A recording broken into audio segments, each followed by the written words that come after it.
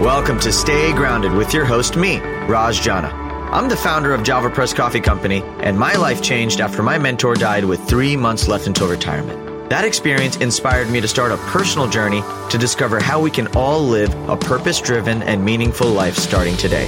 I interview everyone from best-selling authors and business moguls to extreme athletes and monks to discuss happiness, success, and fulfillment, to uncover powerful takeaways that empower you to stay grounded and make passionate living a reality. To access post-podcast discussions, insights, and further resources, visit rajjana.com/stay grounded. So thanks for joining me today. Now, let's get to grinding.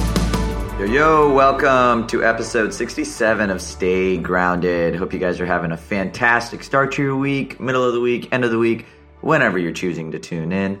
This week's guest is Mr. Todd Herman. So I'm really excited about Todd, and I'm going to talk about that in a couple minutes. But before I get there, Todd is a peak performance coach and serial entrepreneur who's been mentoring elite performers in the world of sport and business for over 20 years. Through his treasure box of tools and philosophies, Todd is known for helping people achieve their most ambitious goals. So I came across Todd. I was in a entrepreneur event about a month and a half ago, actually. And at the event, they gave away a copy of his new book, The Alter Ego Effect. And for those of you who know me, I mean, I'm an avid reader, probably read around a book a week. And so when I received the book, it was extremely intriguing just because, one, the cover talked about how you can use the power of alter egos to achieve anything you want. So I went through the book, read it, and immediately, I felt like I came home. I felt like I realized something about myself that I never had really thought about. And so I had to have Todd on the show. So I've been accidentally using the power of alter egos, which in this sense, it's essentially the other you. So it's like a character that you can activate to demonstrate the mindset, beliefs, and practices that'll enable you to take actions required to achieve your goals. So, for example, if you're going to go on stage, maybe you can bring on an alter ego of somebody who crushes it on stage. If you're going to go play a sport, like I used to play tennis growing up, which is where my alter ego initially came out, you can bring on the attitude of a lion or a tiger or something that you can bring to the court so that you can achieve your goals. And so in this way, alter egos are a tool that give you enough confidence to overcome resistance and get momentum going. And it's how they can help you achieve really, really hard things that you might not be ready to achieve yet. I didn't realize I was already doing this. And after I read the book, I realized a lot of incredible icons, both in art, business, performance, sports, use these concepts regularly to perform at peak performance. So in general, I mean, I was fascinated by Todd. I was fascinated by the conversation. More than anything, after I read the book, I brought Todd on just because I wanted to answer questions that I personally was intrigued by. So think of this episode as an extension of the book, and think of this episode as us going down the rabbit hole with a human being who has been able to really bring together so many concepts. This book has been in the making for over 16 years. So that should give you a little bit of background into the rigor and the focus and the research that's gone into creating this masterful piece of work. And so I think it's going to be one of the best books in the self-development space. I'm a huge fan of Todd. He's a great guy with a lot to share, and this episode is no different. So if you want to listen to this episode, be sure to check out The Alter Ego Effect. It's available all over. I think it was just a Wall Street Journal bestseller. So it's a fantastic book. Can't recommend it enough. But before we get started, if you haven't already, guys, go ahead and subscribe to us on any of the podcast mediums you use. iTunes is a fantastic one. That is my app of choice. Get involved with us and let me know what you like and don't like. If you learned something incredible on the show, make sure you leave a review with what you learned so that other people can find and appreciate the show. But all in all, guys, I hope you guys are super excited for this week's episode with the legend, Mr. Todd Herman. Enjoy. Yo, yo, yo! Welcome back to another episode of Stay Grounded.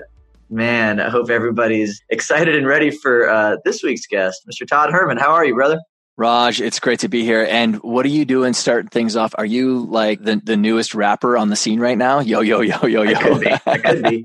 I'm actually practicing. Stay Grounded is my stage name on a good day and definitely a bad day.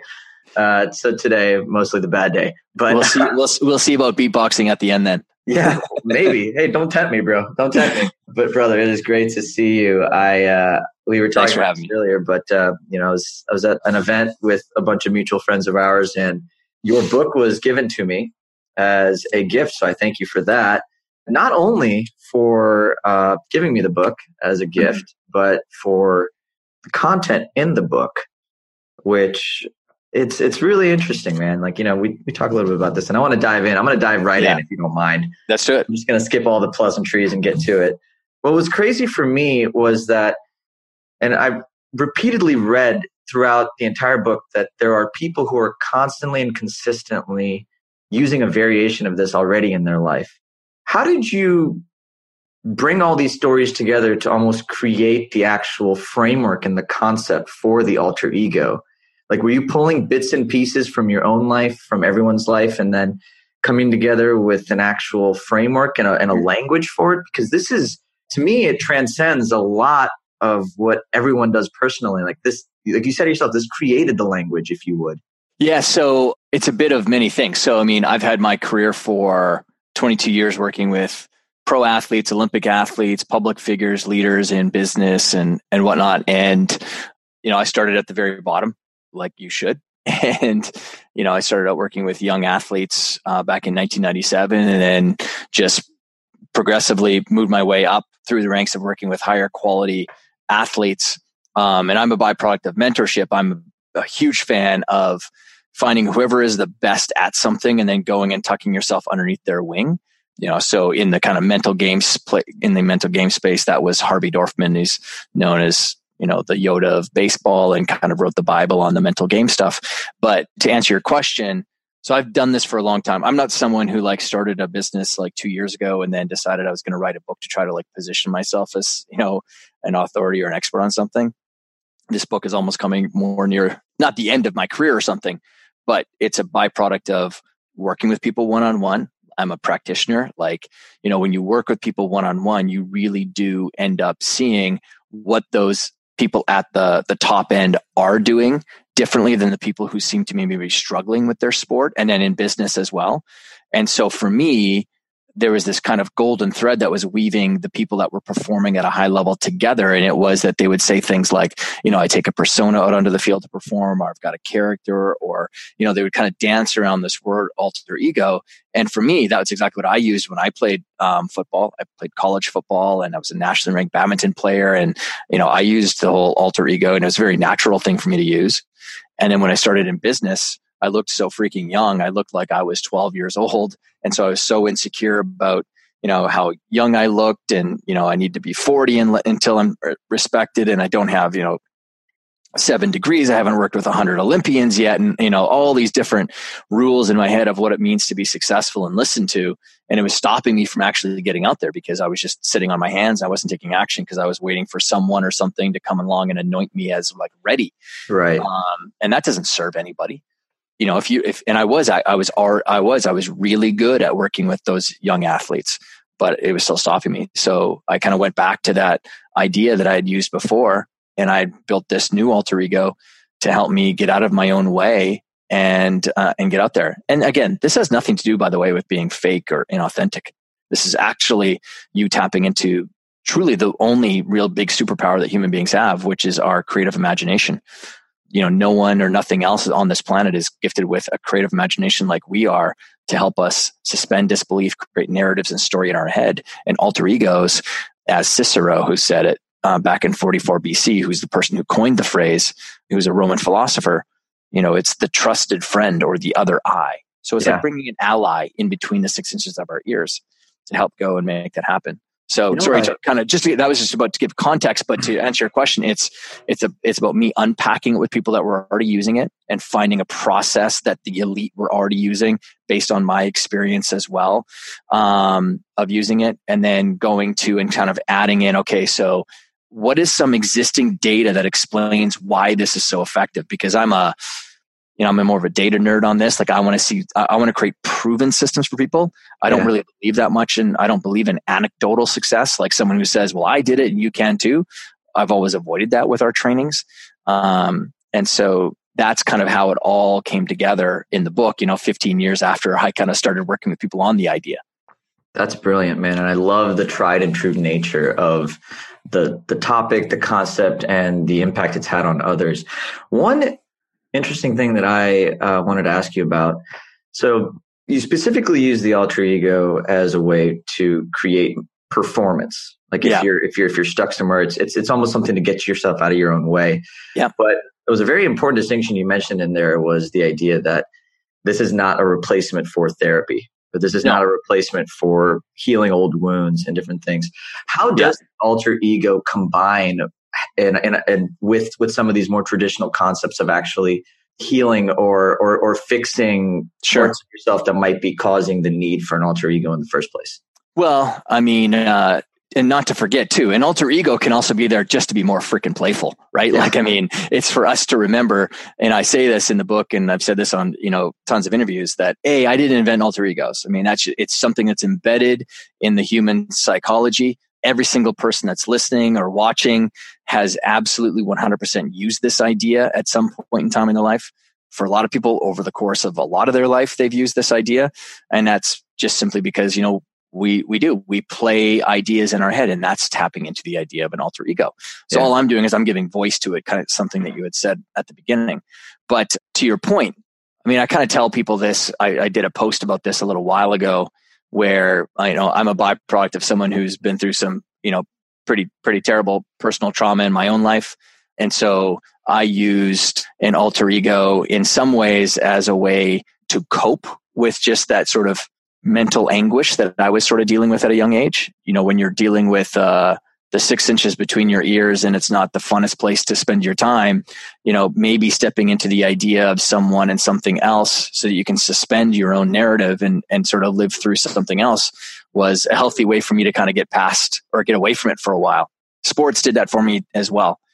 But I say, like, don't do what I did. Don't wait so long in order to get help, because while I was still going out there and doing the things I wanted to go and do, I could have also been getting help on the sidelines when I was trying to, maybe navigate that trauma stuff. So how does it help people though? Well, reality is most people, everybody has had trauma, because trauma is just a way that your brain processes any event. So a car accident can be traumatic to some people because the cortisol burst that happens in the brain fuses our wiring together to create this little bundle of trigger that's sitting there. Some people have a way bigger trauma though. And while it's nice idea to tell someone, well, you got to get that. I mean, not a nice idea, but we need to get that fixed. Reality is many people still need to be out there performing at their work. They just can't stop their job. Yeah. And so if that trauma is somehow getting in the way of you performing and getting out there, there's a resistance there that's stopping you from doing the thing. You can still get out onto that field and still perform to your capability.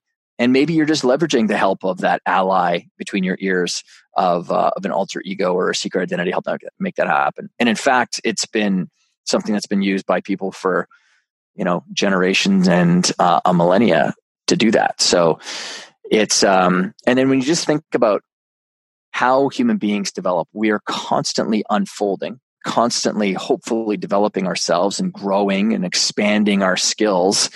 And then that starts to close a feedback loop for us of what we think is possible. And maybe at some point in time for some people, they start to see themselves differently. Their self-efficacy increases of what they think that they're capable of. And that in and of itself could be very healing for many people, because some people are just walking around, they just fundamentally don't believe that something can work out for them. Yeah, I love that. And I've always believed that when you build self-awareness, you're building a better understanding of yourself. And when you understand yourself more, you trust yourself more. And when you trust yourself more, you create a whole myriad of conversations and actions that lead to better performance. So to come back to the idea, now that you've seen both sides of the coin, like you've gone through and you've in some ways healed.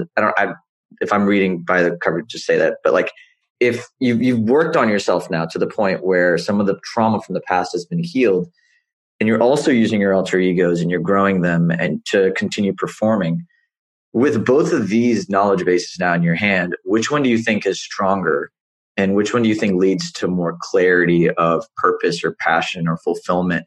Or do they both go hand in hand in creating it? Between, handling the personal trauma and then an alter ego itself. And then getting the confidence that comes from just performing through an alter ego. Yeah. Well, the quote I share with people all the time, because an alter ego for many people is often there to help you get past that initial resistance that you might be having around pursuing something that's new.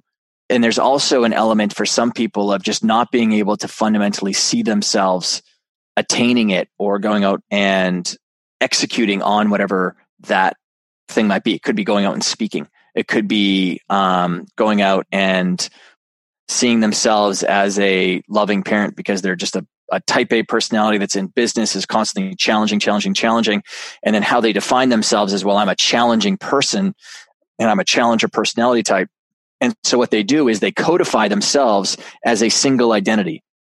And so for the longest time in the psychology world, that was actually the framework of psychology, was that the people who had the healthiest or the mentally healthiest people were the people who had a single identity, a single self, so to speak. And now in my experience of working with people, that wasn't the case. The people that I saw as being, or not, I experienced as being very successful were the ones who lived in context, who were building out selves specifically for a field of play to help themselves succeed. Yeah. And now actually the flip has happened now in the psychology world, and it's a big shift that's happened in the last few years, is that they now have changed that entire philosophy of the entire field, which is that people who operate as a single self and a single identity are the people who have the highest tendency for mental health issues. And the people like depression and so forth, and the people who see themselves as being multifaceted, multiple selves, those are the people that are the healthiest. Because if you just think about this practically, I share in the beginning of chapter 3, my friend Ian, who was a national champion tennis player, and he talked about when he was growing up in the sport, when he made mistakes or when he lost, he felt like he was failing as a human being because his entire identity was a tennis player. And that's someone who has fallen into the trap of having a single identity. And you think about entrepreneurs and business owners, they do this as well, where they define themselves as, well, I'm an entrepreneur. And so their entire context of who they are is one single identity. And when their business starts to kind of, dip or fall, or they're having struggles, they think that they're failing at life. Yeah. When in reality, they could be still very successful as a parent, and they're still successful as friends, and they're still successful when they show up for their, weekend soccer match with their friends or something like that. We have multiple selves. And that's a very, very healthy way to think about life.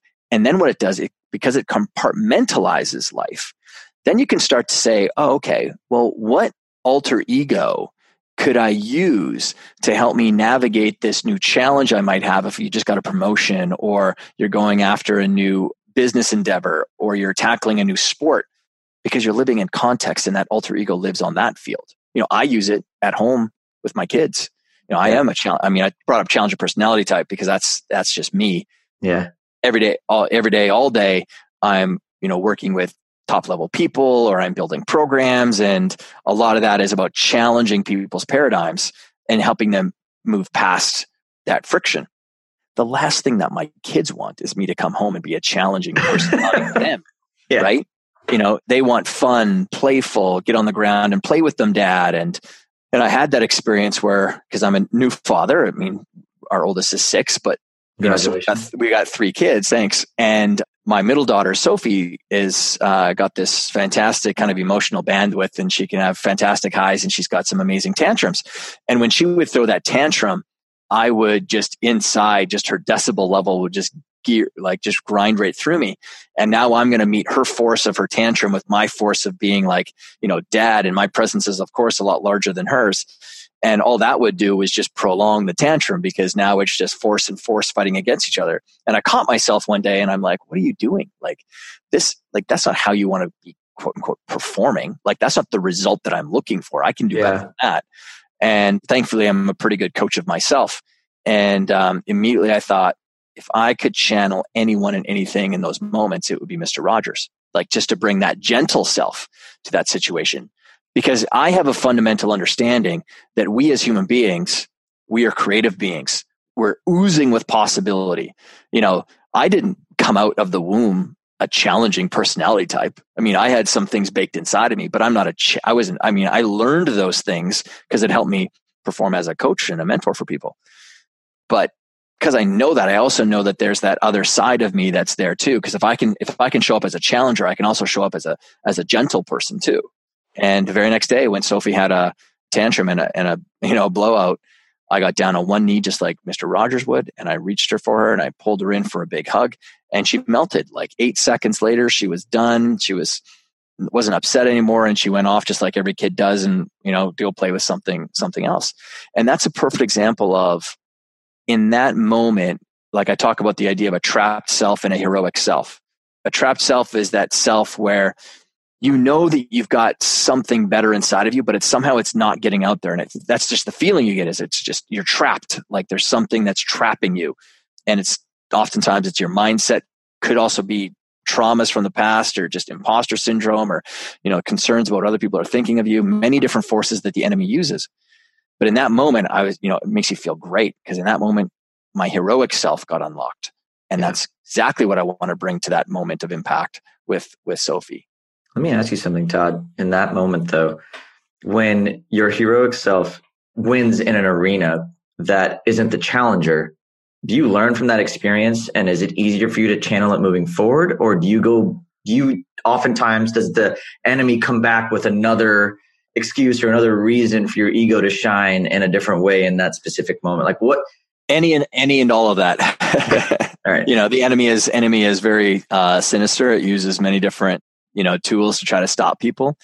And I give people the framework in the book on like how to actually talk back to the enemy, give it form and substance, because most people have this kind of merry-go-round effective conversation in their minds where it's just going around in a circle with themselves.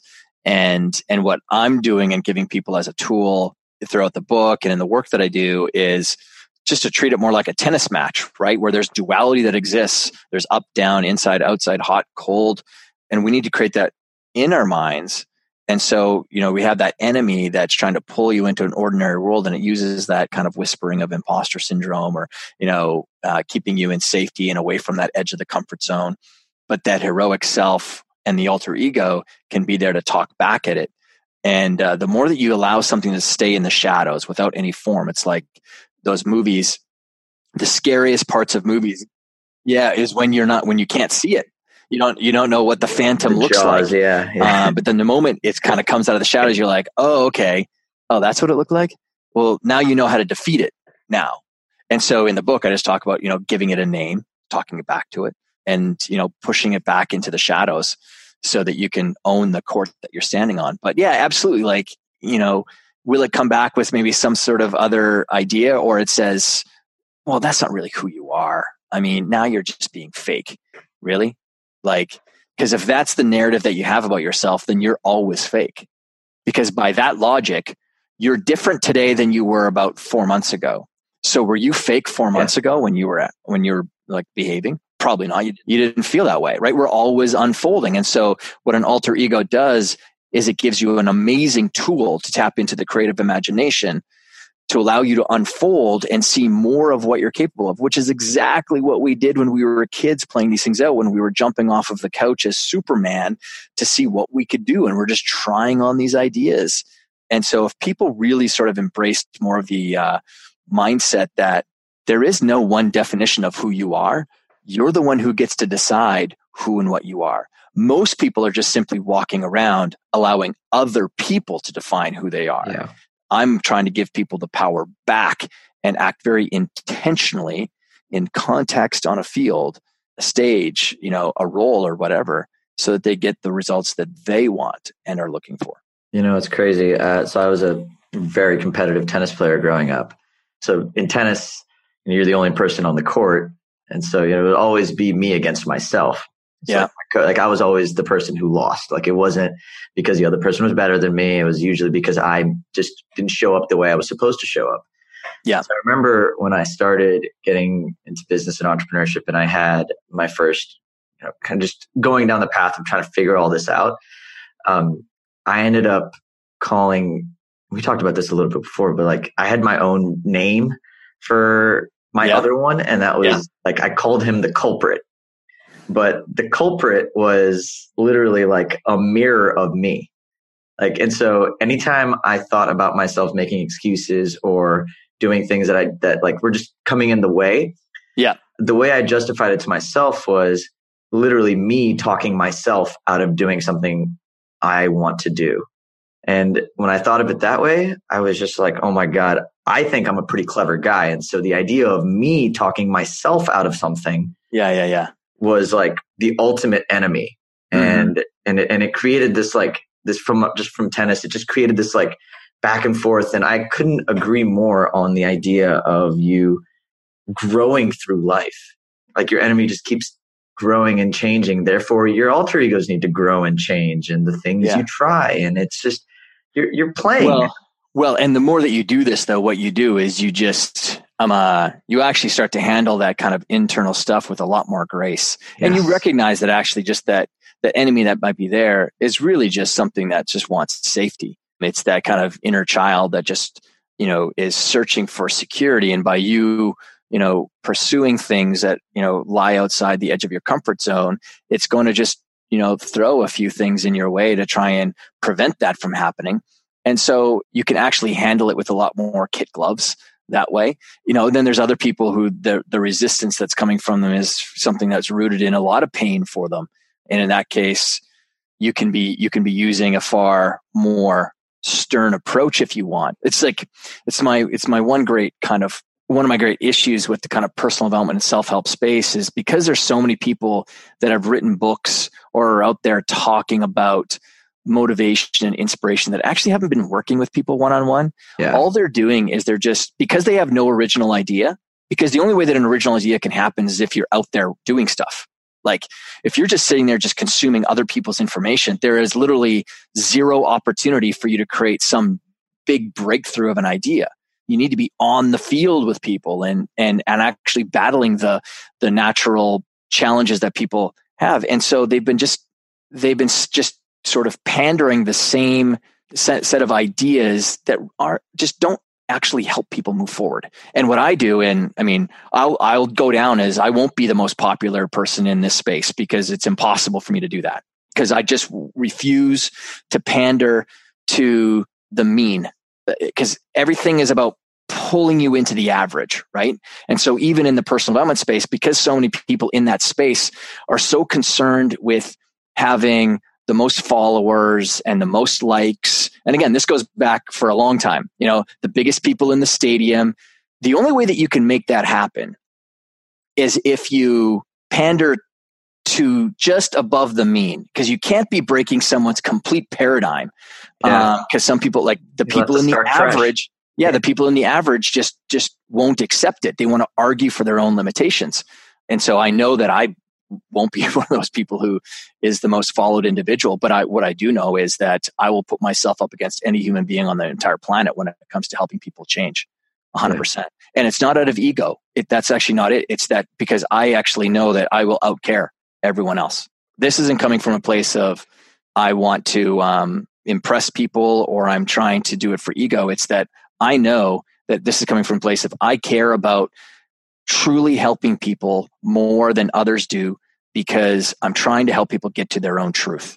And the only way that you can get there is by being willing to suspend your own beliefs at all times. The moment you start attaching yourself to a belief, you have now just put on a blinder and you're now not pursuing truth anymore. But don't beliefs feel safe? And isn't feeling safe an inherent part of living? Or like, don't you have to balance the art of comfort and the art of driving change? And so like when I think about beliefs are a fundamental part of, there might be core values. Are you differentiating between core values and beliefs? Or like, 100%, because they're two vastly different things. Okay. And that's another problem because people haven't defined it. A belief is something that's true for you, not true for me. Truths are different. You and I could be walking down the street. We both look up into the sky. The sky is blue. That is a truth. Okay. But the moment that you tell me that people that are 23 can't really own a platform of leadership, that's not true. That's a belief that you have. Because I don't, right? So that's just a belief. But values are very different. Values are the operational guidance system that each person has. So for me, fairness is a huge value for me. Massively believe in fairness, and it drives a lot of my behavior. And even to someone who would want to dissect what we just talked about, you'd be able to see that what I'm talking about is me honoring the value of fairness. I think it's unfair to be propagating ideas over and over and over again that are not rooted in truth, aren't rooted in you actually having an understanding of working with people one-on-one. And so I have a fundamental knowing that if people haven't worked with someone one-on-one, their true level of understanding on that topic is extremely dimmed and muted. Yes. And I've argued this on stages with people. There's a lot of books that have been very successful that are written by research-based journalists, and they're good ideas, and they're good at maybe toppling someone down the pathway of wanting to consume more of that. But I would never go to that author as an expert to show me how to do it because they don't know it. Something, Todd. Yeah. What's the balance then between building something on your own, like facing these fears, using these tools on your own and really carving a path, and then helping others implement it? What's the balance with understanding and mastery and learning? There's a difference between athletes and coaches, right? There's just because someone's a great coach doesn't mean that they were a great athlete. And just because someone's a phenomenal athlete doesn't make them a great coach. Yep. So where does the balance come in? Well, but you can still be great at coaching people because you're putting in the reps of, being around those athletes. To your point, just because you're a great entrepreneur doesn't mean that you're going to be great at coaching other entrepreneurs on how to do it, because that's anecdotal, right? That's why for me, it's okay, well, I've had my success with this thing, but I want to unpack what all these other people are doing. And so I was maybe a little bit more patient with the process. I didn't just come out right away and start marketing something, because I'm terrible at that. That's just not a skill that I have anyway. And so today, because there's this fast food mentality of now, people want to rush out and start positioning themselves as some sort of expert before they've dove into the nuance of something and really tried to understand it and work with people more on it. So you can have some personal success with it, and then you can definitely go back and start walking people through your kind of way that you did it. But what I would encourage people to do with that process is also always be willing to adjust your system and process, because then over time what happens is only 20% of your process ends up staying inside of the complete system. Yeah. Right? It's not that I'm saying that you can't go out and help people, because you absolutely can, but it's just to have a mindset of always wanting to improve and develop it, and be willing to let go of old paradigms that might have, ruled your old kind of process or system in the past. Why do you think succeeding at something using an alter ego feels so good? Well, I think one thing is you feel like you've just found your secret superpower. You're not using the weaker force of willpower, which has been kind of bandied around for a long time, to battle the force of resistance. So whatever sits behind this force of resistance, whether it's trauma or imposter syndrome or the worries and concerns of what other people are thinking of you, and on and on and on, who knows what those puppet strings are for some people. My job isn't to go in there and find them either. That's what therapists are there to do. If I ever was poking around between the 6 inches of your ears or whatever, and I found something that was a flashpoint, I'm not skilled at helping with that. Someone else is far more skilled than I am. And I would encourage you to go and find that person, or I would refer you off to any one of the 5 to 7 people that we have as great referrals. But everyone's been saying, fight that force of resistance with willpower. Well, willpower is like the tiny mouse, staring down at the herd of rumbling elephants coming at it. The unconscious is far more strong than that conscious self. But the creative imagination is this power that's far larger than the resistance is.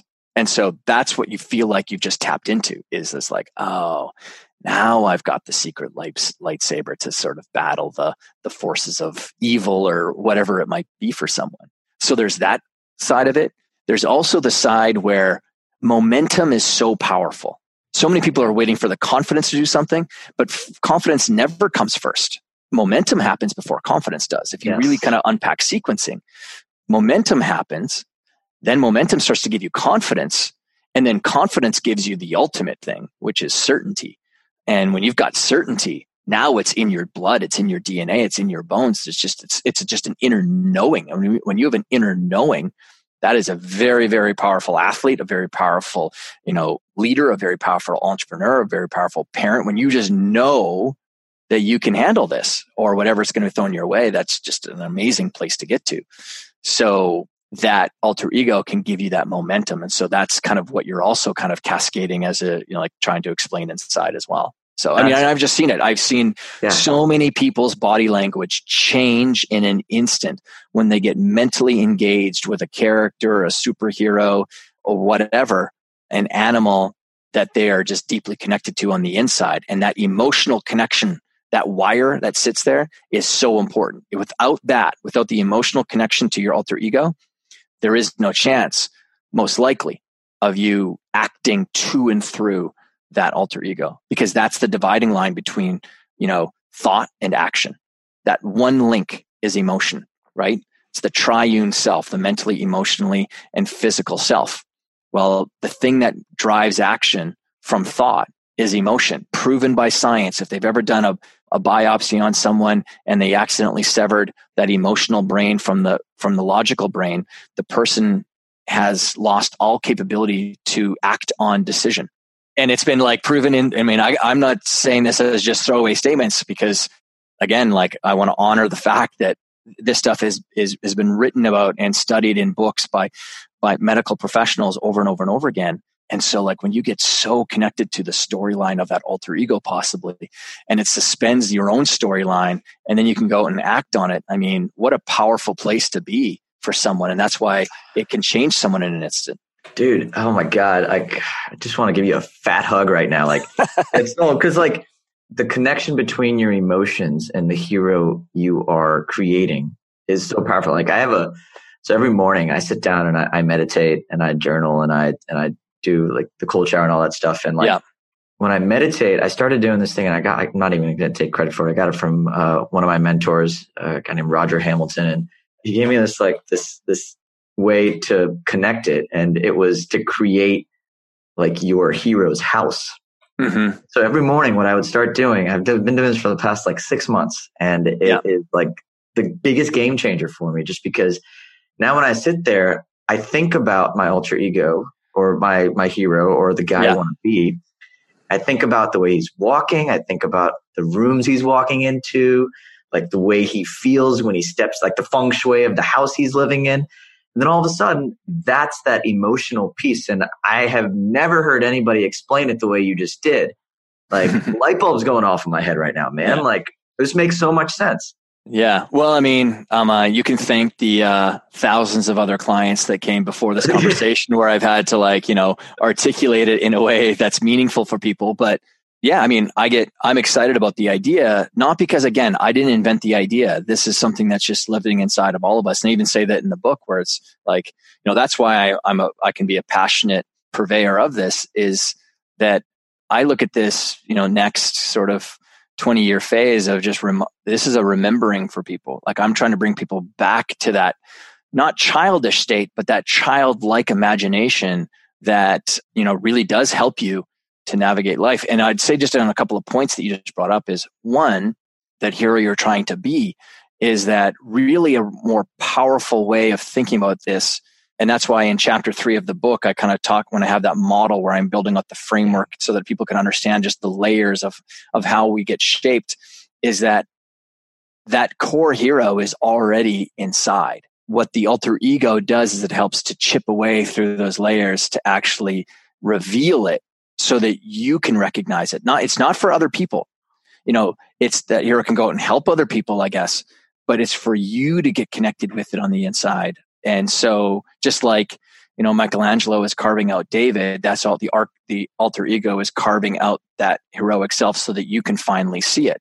And then you get to that point for that quote that I talk about from Cary Grant in the book, the famous kind of golden era Hollywood actor, where he says, I pretended to be somebody I wanted to be, or I became that person, and I finally became that person, or he became me, or we met at some point. So I pretended to be somebody I wanted to be, and I finally became that person, or he became me, or we met at some point. And for him, he's known as being charismatic, very debonair, came from a poor family over in Bristol, England, and moved to America, made it in Hollywood and everything, and really battled with depression and sort of a lot of self-defeating thoughts throughout his life. But he navigated that, and he became that person that he most visioned in his mind when he was a young kid. The only thing I would change about that was, instead of pretended, and the term that I like using with people is, I activated somebody I wanted to be. And I finally became that person. And so for people playing with this idea is, if you think of like a two-circle Venn diagram, so you got two circles, they're not overlapping all the way, there's just a little bit that's overlapping, and you have this sort of current existence for yourself. It's the current reality that's getting the current results for you. And there is this tension because you actually know that you've got more capability to possibly do something else. Like there's something that's stopping you, resistance, or you have this ideal vision, and you're talking about that with that, the way that you're kind of visualizing it in your own mind. Maybe you're having a tough time doing this thing on your own. But what the alter ego does is, over time, at some point in time, you're going to stop and you're going to be like, wait a second, today I literally did all the things that I was finding challenging to do 5 months ago, and I wasn't even doing it as my alter ego. You became the person that you most wanted to be. So now you're unconsciously competent. You're now doing it on your own without even you having to actualize it with yourself mentally. A total hack, man. I think that's what impressed me most about the book. And, my favorite part of the book was just the idea that you can show up. And what's connecting for me now, just after hearing you talk about it, is when you have your core hero self inside you, create these alter egos in different field of plays and different aspects of life. You're essentially chipping away at this like behemoth that's inside you. You build another piece that excites you. And then when you start to just do things that excite you, it's almost like a compass. It's almost like resistance becomes a compass, and then the things you want to do becomes a compass. And then you're constantly just using these compasses to chip away at a better version of yourself, or a truer version of yourself, if you would. Yeah. Until one day you're a walking, talking, speaking, dancing, whatever version of the person you've always wanted to be. And the message of it all is like, that person was already inside of you. Yeah. My job when working with people is to just peel those layers back so you can see it for yourself. So my fundamental mindset, and it's an important mindset to have, is, for me anyway, is that a lot of people come to folks and think that they're broken and want to fix them. And I think that you're already fixed. You're already whole. My job is to just peel away and remove and subtract and delete and remove the stuff that just you don't need to carry around anymore. And it's, so one of the tools that we use is an alter ego to help make that happen. Yeah. What other tools do you use? Many. I mean, a long-term strategy that is completely, you've already kind of referenced it, but I was talking about meditation in '97 when yoga wasn't even cool, for crying out loud. And trying to get athletes to do meditation back then was, it sounded woo-woo. But for me, it was pragmatic. I mean, if you want to increase your strength in your biceps, you're going to do bicep curls. You're going to do some sort of exercise that's going to, increase the load on your bicep. Well, the number one complaint in athletics would be typically around focus and concentration skills. And so, where does that sit? Well, that sits in the frontal lobe area, the newest part of our brain, that rational part of our brain. What can I do to give people a bicep curl for the frontal lobe? Well, meditation. It's just, you can't argue with the fact that that is the absolute best way to develop focus and concentration skills. And so, I had a very different process than to help people develop that than some of the, more common meditative practices. But that's one of them. That was my long-term strategy, was to deliver that with people and get that into their routine. So I became more known for the person that got called, 4 days before an event when someone was maybe slumping or they were, had a really important event and nerves, jitters, or whatever. And so I needed to have a set of tools that would work also quickly. And meditation doesn't typically work that quickly to help overcome something for someone. But an alter ego was my go-to for that. And then scripting is another powerful process that I would teach people. Is that writing? Yeah, it's writing it out, but it's writing it out in the present tense. And so everyone talks about the importance of visualization, right? And imagery skills. My problem with the phrase is that it makes people think that visualization with the purposes of creating intent is very easy, and it's not. It is a skill you have to develop, like to actually direct your mind towards something that you want to be creating, and creating a visual image that immerses you inside of it is something that's quite difficult. Now, we do it all day long. Now, we are already doing it and we do it all the time. But to start directing it is challenging for people, because some people, when they're creating their, mental movie, might not believe that they can do it or have a hard time just creating the picture. And so that is preference. I'm an auditory person. It's way easier for me to use sound to start creating the movie in my head than it is the pictures. What does that mean? Okay, so if I said to you, I want you to imagine walking into a room and seeing a group of people that you respect, the faces of them standing around, and they're all standing around in hushed tones talking about you. So that's me first starting off by creating a picture. Instead, for me, it's far easier for me to think in the context of I'm a fly on a wall and I'm listening to Raj and Peter talk about me. So like I'm trying to navigate in through the ear rather than through the eye for someone. And many people are like that. It's actually easier for a lot of people to actually hear what other people would be saying about them than see them talking about them. Wow. Okay. Yeah. So in scripting, so visualization can be challenging. What scripting does, it slows down the mind's processing, because the moment you start writing something out and putting, words in your mind onto paper, you need to slow down because you can think way faster than you can write. So for me, it's about slowing down the visualization process for someone as they're writing out the event that they're going to be going and maybe competing in or presenting at. So if you're someone who's going to be going on stage and presenting at an event, or you've got a big presentation at work, it would sound something like, as I approach the room, I feel this growing sense of anticipation and confidence because I know that I've prepared the right presentation for the people in the room. Plus, because I'm so well prepared, I know that I'm ready for whatever question comes my way. And when my door hits the handle and I walk inside and I see all the friendly faces waiting for me, just again, my confidence starts to grow. And actually, I feel this internal sensation of feeling more and more relaxed as I do. And I put my laptop down on the table or my bag down on my chair, and I walk around. And as I greet each person, I can get this sense that this is a great group to be with in that moment. Anyway, so and if you're writing it out, you can sink into it far easier. Yeah. And remember, like when it comes to performance, in the context of performance, the more you create familiarity with your mind of an event, the chances of you actualizing that event go up, because when situations occur and the mind starts trying to track, what do I do in this situation? And if it doesn't have a prepared response, it'll default into whatever your natural, sort of personality or emotional reaction. So if you're someone who's shy, then you'll retract away. Or if you're someone that gets hyper apologetic, then you're just going to apologize yourself out of it. And then you end up feeling trapped, right? That's that trapped self, because that's not what you wanted. That's not how you wanted to show up.